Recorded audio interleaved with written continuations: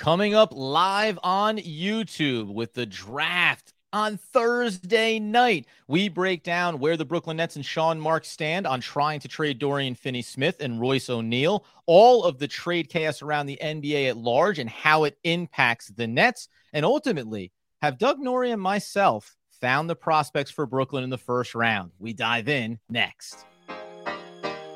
You are Locked On Nets, your daily Brooklyn Nets podcast. Part of the Locked On Podcast Network, your team every day.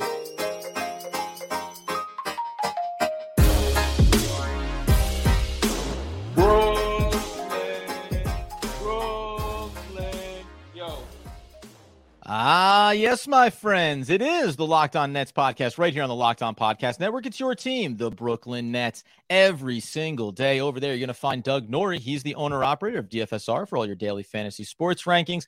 I'm Adam Armbrecht, covering the New York Football Giants on the One Giant podcast. We thank you for making us your first listen of the day. We're free on all those great platforms, and tell you that today's episode is brought to you by Game Time. Download the Game Time app, create an account, and use promo code all caps Locked On NBA for $20 off your first purchase. Last minute tickets, lowest prices, guaranteed. And Doug, from the man who didn't forget to take off his lanyard, we're talking draft. We're talking Brooklyn Nets, Sean Marks. There's a lot that is unfolding here as we get down to the official draft day. And it's kind of what we anticipated, all this ramping up before 8 o'clock Thursday night.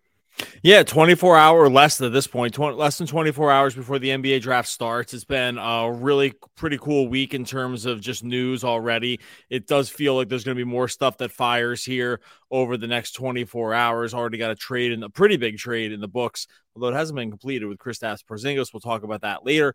So a lot of stuff going on here. Word in Nets world about where they could be moving and shaking over the next 24 hours as well. There's just a lot of moving pieces, and this is just a really, really cool time of year to be following the NBA. In some ways, it's as fun to follow this stuff as it is to follow the games, right? This is the NBA becomes sort of a 12-month-a-year landscape, and this is one of the reasons. So a lot of ground shift stuff that could happen here over the next 24 hours, and definitely some Nets-specific stuff that we're going to get into pretty shortly here. And on the back end, obviously, we'll talk about attending NBA Media Day, having a great opportunity to talk a lot of these young prospects. It was a lot of fun. So we'll tap into that on the back end of this episode, but Nets-centric, as we intend to be on this podcast. Sean Marks, the reports that came out throughout the day today, as everyone's trying to wheel and deal, is that the Nets are driving a hard bargain around what they want back in return for Dorian Finney-Smith or Royce O'Neal in potential trades. I'm not surprised by it. I am a little bit potentially concerned because we know where the Nets are financially and this desire to shed some level of money here. You're not just throwing Joe Harris, and his $20 million contract out the window. Are you worried at all that push comes to shove and other deals get made before the Nets can find the right trade partner? Because we know both these guys in Finney-Smith and O'Neal do have incredible value around the league. And maybe Sean Marks is just trying to watch where these other pieces unfold. Yeah, so Jonathan Givony was on the Zach Lowe podcast today. They were getting into the nitty-gritty of some of the different stuff happening with teams. Lowe reported that the Nets were I think the words he was asking a lot, or maybe said pie in the sky when he came. I can't remember. The implication was that they were driving. The price was pretty high. I'm going to assume one or maybe multiple first round picks for either Royce O'Neal or Dorian Finney-Smith. Look, you can ask for whatever you want to ask for. The market value is what someone will give you. So it's it doesn't necessarily mean that's what they're worth. That's just what you're asking. But it does sound like at least what's happening now is Marks and company are trying to move off at least one of those guys with the understanding that there are teams out there that could use some veteran wing help that are more in championship mode. That would just, those guys would be more valuable to some other teams out there. Lakers, I don't know if the Warriors are in this. Like there's a couple, the Cavaliers definitely need some 3/4 wing help for guys that can shoot. So it does sound like Marks and company are keeping the price high, whether that's where they end up landing or trading them at all. Look, they went down to the trade deadline last year with offers on the table for these guys and opted not to, or at least for Dorian Finney-Smith, and opted not to do it. So I'm just not sure exactly where they land here, but it does sound like they are aggressively trying to unload at least one of these guys before the draft. And my guess is in the end it happens. And I'm just not sure exactly what the price is going to be. Yeah, I wonder how much is attached to these 21st and 22nd picks, which we'll talk about more specifically at the back end here, but just around, because when you talk about driving a hard bargain, well, there's the straight up trades. Like you said, we want, whatever, Atlanta's at 15 or Dallas is at 10. Dallas is at 10, and they want to get back Dorian Finney-Smith. And Sean Marks says, great, for the 10th pick.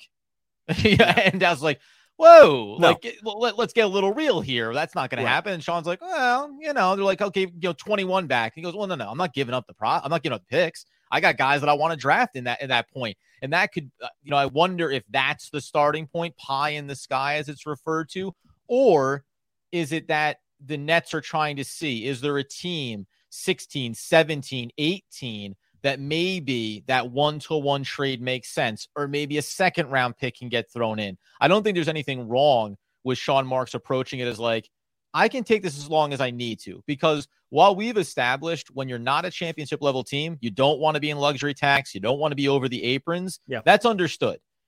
But in spite of what some, Nets fans have often said about Joe Tsai, he's not cheap for the sake of, not wanting to spend money. I would assume there's an instruction here around, yeah, we want to get underneath it, but we have more than one way to do that.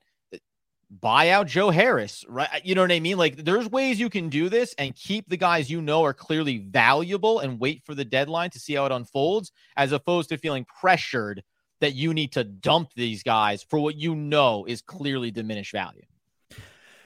Yeah, I see what you're saying. I do think the flip side to that is that this is also a wing heavy draft. That the Nets ended up sticking in the 21-22 range. They think they might be able to get like 70% of what those guys offer.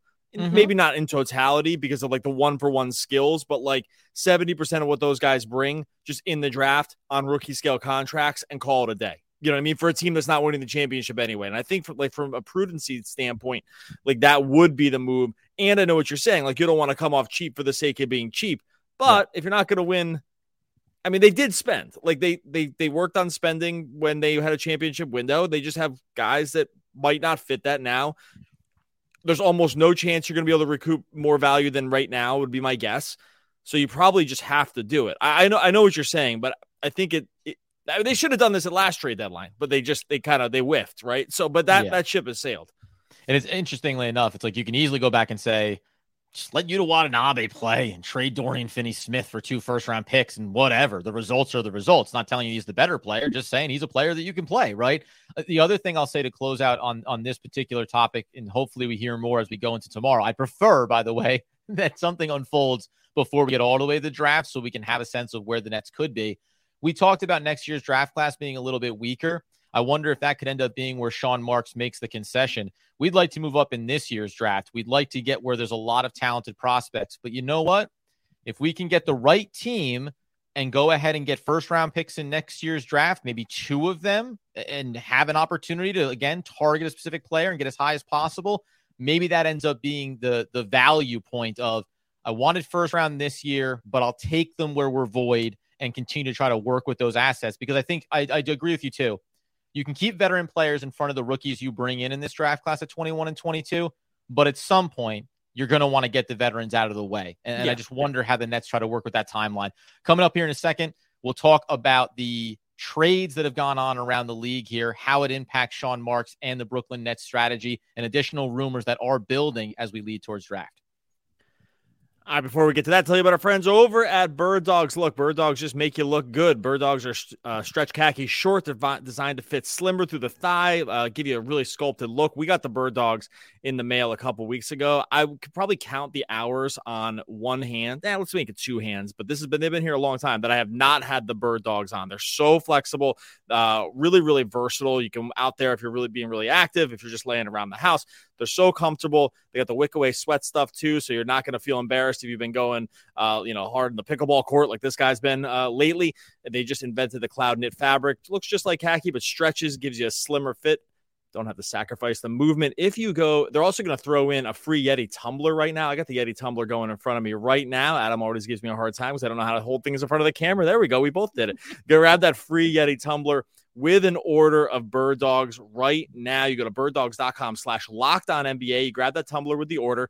You go to birddogs.com/LockedOnNBA for the free Yeti style tumbler, grab yourself a couple pairs of shorts. Look, I can't give a more rousing endorsement than I just do not take these things off. Bird Dogs is the way to go. You will feel the same way. You won't want to take your Bird Dogs off. We promise you. All right. So as we turn our attention, tying it into where are the Nets trying to go? Can they move these veterans? Where are they going in the draft? Things have, well, almost unfolded, right? They're still trying to work out the details on some deals that seem like they're all but occurring. We heard about the Denver Nuggets now. They're going to get maybe back into the first round with a deal with the Pacers because the Pacers have so many picks that they don't know what to do with. And we've also caught the rumor that the Atlanta Hawks, it's been long speculated that whether it's DeJounte Murray, whether it's John Collins, they want to move one of these guys. And now they're talking about 15 in one of them to try to get up. We talked about that threshold, right? Above 10, where there's a clear breaking point around the talent levels. Again, I'm going to say it. Like, this all just bothers me because I want the Nets to be doing stuff. Like, why aren't the Nets being talked about with this stuff, right? It's not like Nets aren't packaging and doing things. They're waiting, and we've been preaching patience this whole time, but now it's too late. Now it's too late for patience. I need panic. Look, I think there's sometimes with this stuff, there's only 30 teams. There's only so many deals that can be made, right? You only have so many players and so many picks. So it's not crazy to me that they're not in anything now. Just getting trades done in general is not easy. This is why there's way more rumors than actually trades that actually end up manifesting. So I'm not totally shocked that there has been not crazy movement here. There's also these things tend to just nothing, and then everything's a sprint also, right? Like, so just because it behooves you often to wait till the last minute to see if more value materializes. Like it for a lot of situations, it doesn't make sense to take the first offer or even the second because you just don't know. There are only 30 teams, but there's also tons of moving parts. So I'm not totally shocked about that. Go ahead. And then I can clarify that, but go ahead. No. I agree. I know what you mean because you one domino has to fall before the next one does, and that ends up just being a hierarchy starts to get created based on what teams are trying to accomplish. When we broaden it out and talk about Kristaps Porzingis and now the Boston Celtics, like it is funny to me that there was this moment where it was Portland Trailblazers possibly trying to pursue Paul George. And it was like, all right, so the Clippers are going to maybe blow something up here a little bit. Hold on, flip it. Now the Clippers are going to gain Brogdon in this other trade. Like, from that standpoint, I commend the Brooklyn Nets if you care about this kind of stuff of like, don't start floating narratives where players on your team are like, am I all done here? We're talking about Dorian Finney-Smith and Royce O'Neal, but this is why Mikal Bridges, who we've long stood on, wasn't going anywhere. He never had to have any sense that he was going anywhere because the organization never even allowed that to enter the conversation. Even if you think it's going to be successful, Paul George turns around and goes, I guess this thing we're doing here maybe isn't. Oh no, it's back on. We're all good. That is such an interesting narrative about these late stages before the draft to me. Yeah, and I think we're going to see more of this. I don't think there's going to end up being like crazy movement around the superstar stuff. That seems like that's not really going to materialize. I mean, we start with Dame Lillard.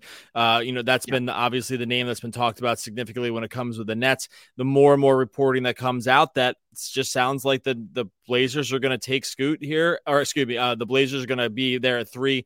And actually, no, sorry. The Blazers are going to be there at 3, and it's going to be Scoot. And that's just going to be kind of the way it ends up going. And Lillard probably isn't going to ask out before that. Now, what happens later in the summer? Who knows, right? Like this, think about when Kevin Durant asked for a trade.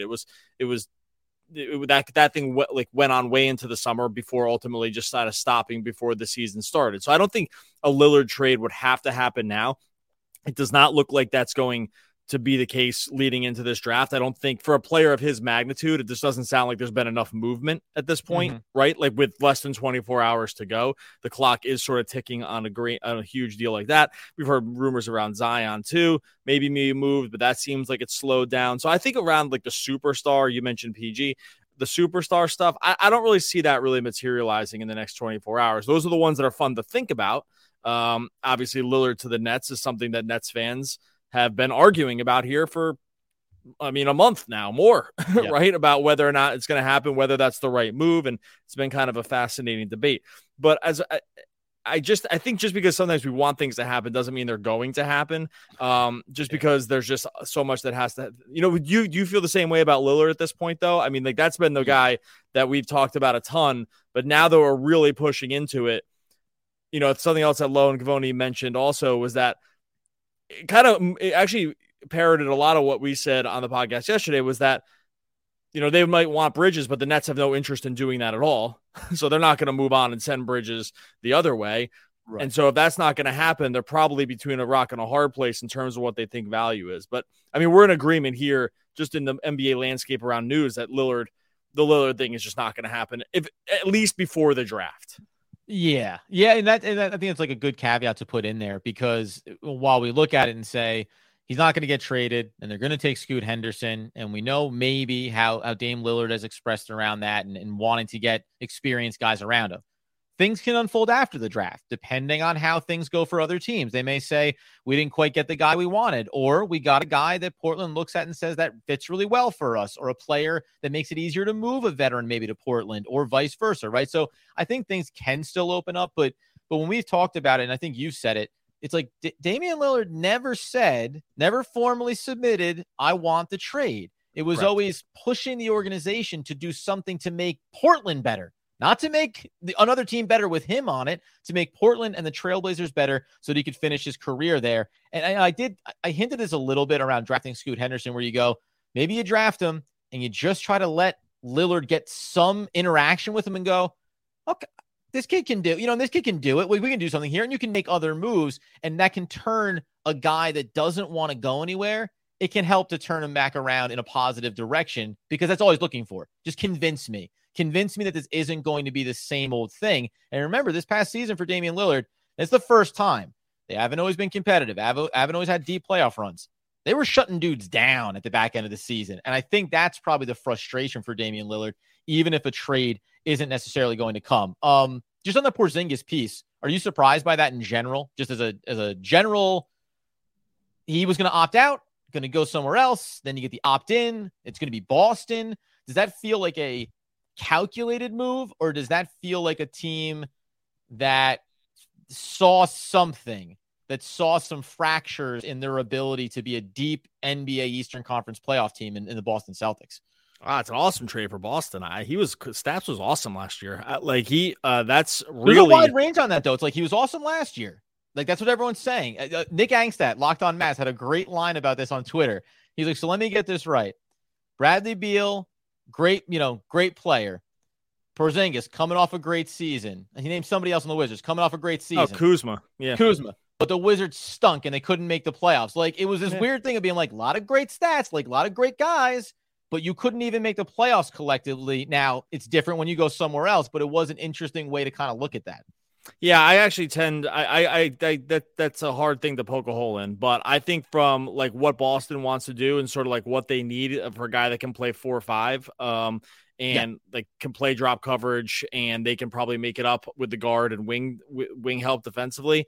And he can stretch the floor, and he can work in the post. I think that's a really good risk. He's going to opt in, so they're going to have to figure out what they're going to resign him. They didn't send really much in the way back, so I thought those are good, like the exact right kind of risk for a team like Boston. And especially considering the Wizards are like in full fire sale off of their disaster regime that just signed everyone to the worst deals of all time. Like I know Wizards get killed here, but like that group that's selling these guys off wasn't the guys that signed them. So but also, by the way, they're maybe picking up the 30th pick in the draft this year, and they just shed between Porzingis. I know he could have opted out, etc., but that was potentially over $70 million on the books that they just moved away from. Now you want to get more in the players and the value, but like that in and of itself is an important point. Like it's just to have the freedom of cap space and then start rebuilding. Whether we don't have to go down the Wizards rabbit hole here, as we'll turn our attention in a second to the prospects, some of the guys that I got to talk to here, and you maybe kind of just tea-leaved your way into a potential player at the 21 and 22 range that we think could actually make a lot of sense for Brooklyn. We get into that here in a moment.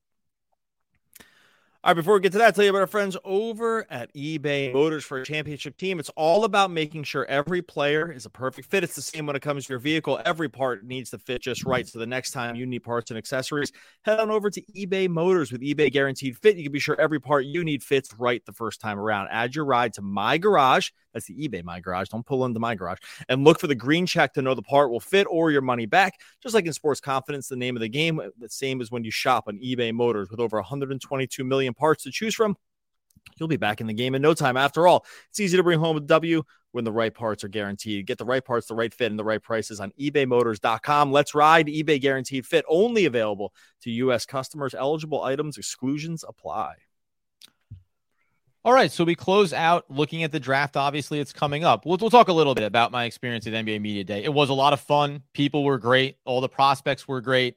I said it on Twitter. I think they all should be drafted number one. That's my policy. I don't know if they can make that work, but they should all at least be paid by number one picks, because everybody really was great.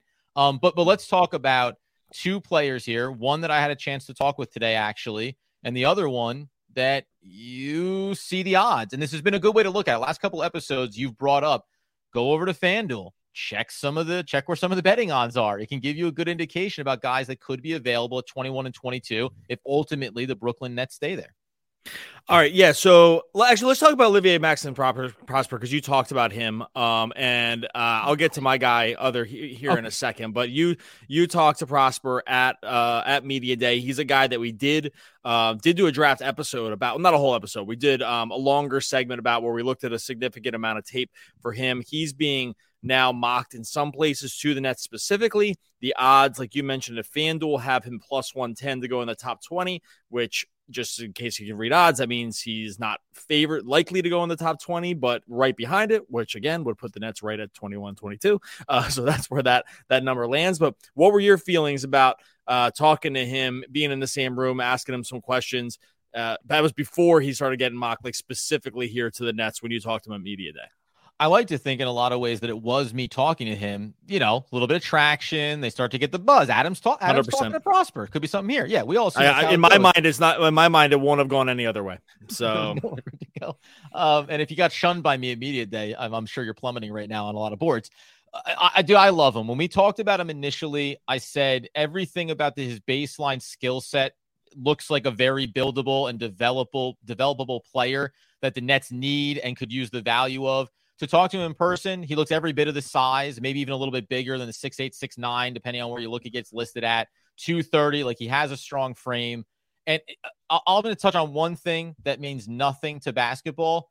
The dude was just absolute joy, to be there. He was excited. He was engaging. He was really thoughtful around the fact that he played, he's from Montreal. He looks at himself as being someone that now can start to help elevate basketball there, be someone that kids can look up to. He runs a camp there. And this is things that a lot of players do. But when you think about on the basketball court, he specifically mentioned, when I asked him, what are the areas of your game that you feel like people are sleeping on and don't realize you actually can be a real contributor at? And in his role in college, he wasn't asked to bring the ball up a court a lot. He wasn't asked to shoot a lot. But he said, going back to high school, when I was playing, that's a part of my game that I actually think can be a real asset at the NBA level.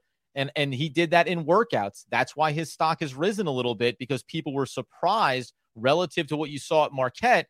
Ball handling's a little bit better. Court vision's a little bit stronger. Shooting touches there. Shot over 33% from beyond the arc.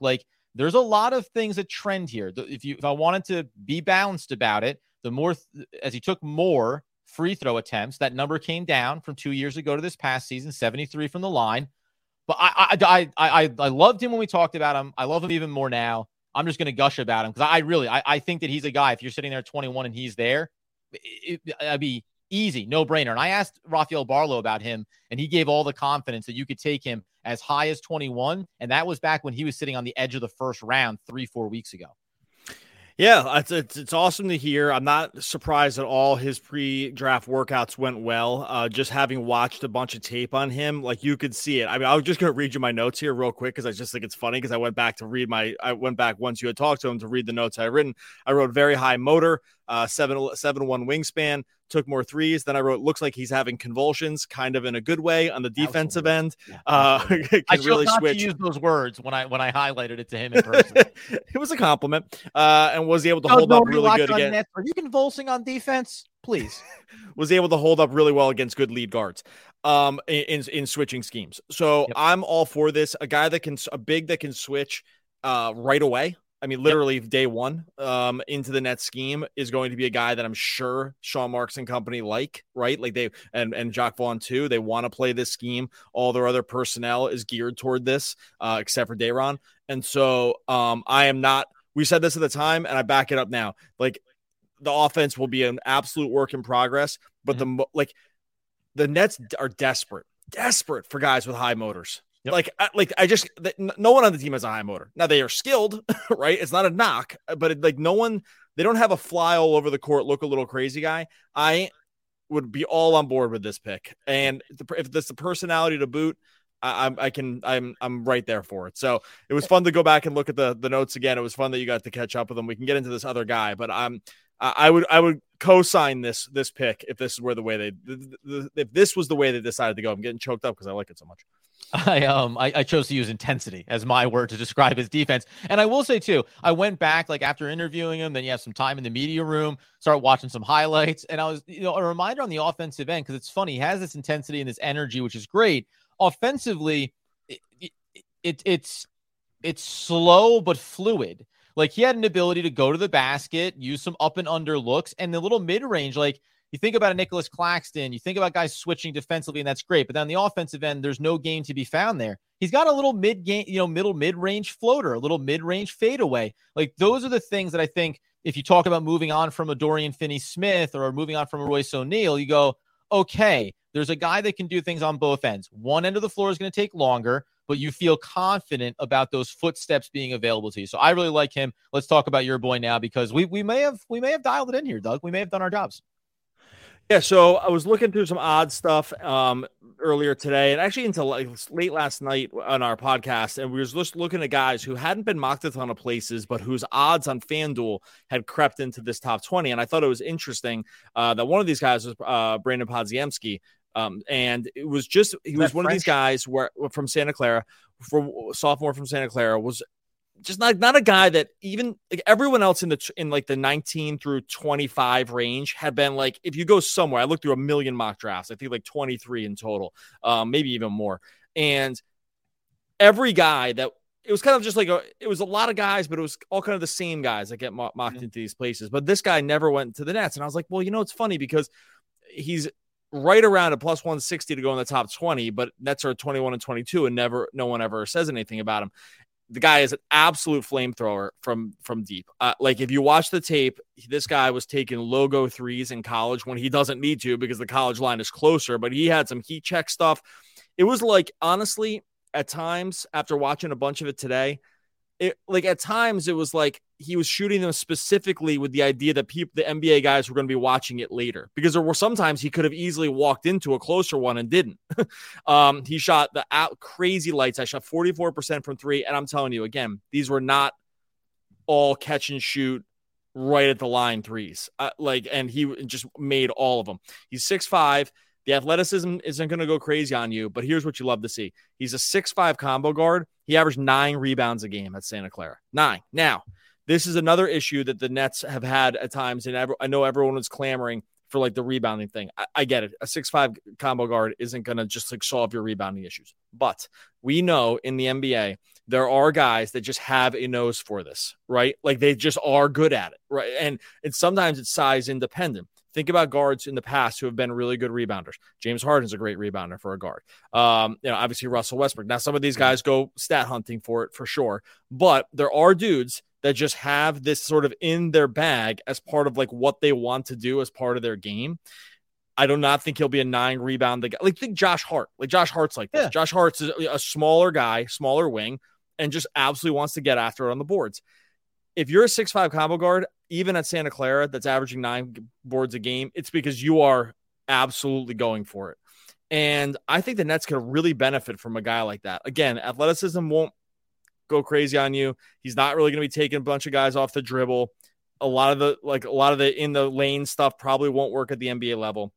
But right after kind of sending this out today and getting said about it, Sam Vecini from The Athletic mocked him and Olivia Maxence Prosper at 21 and 22 and said Podziemski specifically had been tied to the Nets. Like with OMP, he basically said this is best athlete available, right? With Brandon, he said this is a guy that's connected to the Nets. I really think as we get closer, like this could be the guy. So not married to it, not ready to bet on it, but this is as close we've gotten as like firm name and not speculation, I think, yet. Yeah, and I'm not against it because you need it. Everything that you listed there in terms of his skill set, you need. I'm always going to have that little bit of pause around athleticism, especially when then you attach 3-point shooting to it, and then you immediately think Joe Harris, and you just like because your mind, or at least my mind, goes to this place of like, okay, not that athletic, maybe can't do a lot of other things for you. When the shot's on, it's on, and when it's not, you're going to start to get a little bit frustrated with him, and that's not to put him into this singular category, right? There's upside, there's developmental ability, that, and the rebounding piece matters. Like it matters if you just, as you said, have a nose for the ball at a position that doesn't need to be a primary rebounder, but can grab a couple of those weak side ones on the defensive glass when your other bigger bodies are battling some guys underneath. I wouldn't say I co-sign off on this being 21 and 22 and I'm elated about it. However, that a lot of that is predicated on the idea that Brendan was not a player that was really getting talked about in this range, where I didn't look at him nearly as deeply as I have with other guys that felt like they were a realistic option. So it'll be interesting to see over the next 24 hours if this becomes even more set in stone. And then we'll really start to get a sense of maybe what the moves the Nets want to make around these picks in terms of adjusting the roster. Because now you want to make space for these guys to have real roles coming in the door. And just like as a note about this, like where he's mocked into other places, like Kevin O'Connor over the Ringer has him at 25, right? Like, so he's living sort of, what's that? Not too far off, like, 20 to 25, 26-ish range. Like that's, like exactly. Like he's sort of living in these ranges. So it wouldn't be this crazy over grab, I don't think, by any stretch of the imagination. But it's just, like I said, it's worth bringing up because it's not a guy that we had dove too much into over the last couple of days. But in thinking about it and like sort of like he would represent to me like a one for now, one for later. We talked about this with some other guys. Like, I mean, Chris Murray was sort of like this, but that I'm not sure that name's going to stay sticky in terms of where the Nets are. But it was like, could he come in and play right now? Yeah, probably. Right? Is he going to ever be great? No, probably not. But if you have two picks, it makes sense to maybe grab a guy that you feel like you could play day one and a guy that maybe is going to play day 365 or something like that, right? Or, day 180. And so these two guys, at least from a sort of archetype standpoint, do sort of fit that, I think, for the Nets. But not to say this is going to be the way they would go, but it makes sense that these two kind of guys will be mocked to them. In that mode, it makes sense if you think back to what was the back end of the season, what were the players around Mikal Bridges, and what did they lack? Right, consistency from the outside,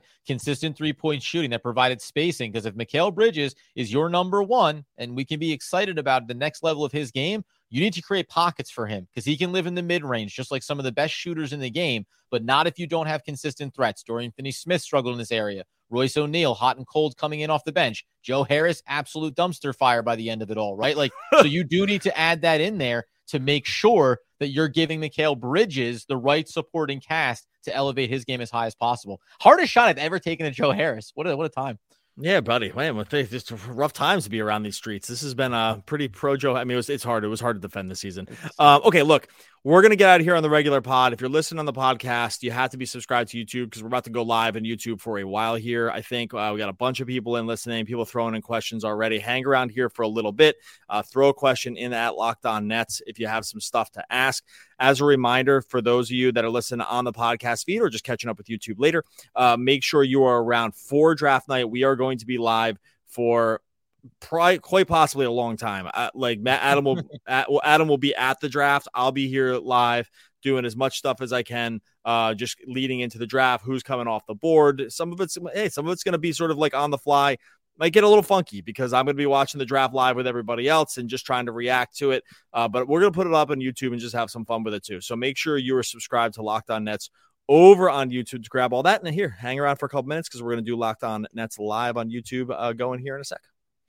You know, I had a heck of an experience today, and it's going to continue tomorrow. And it brought to mind, I wish there was a way to know you're in the good old days before you've actually left them. Andy from The Office. Andrew Bernard, one of the all-time great poets. We will be back again tomorrow and in a second on YouTube with more Brooklyn Nets basketball.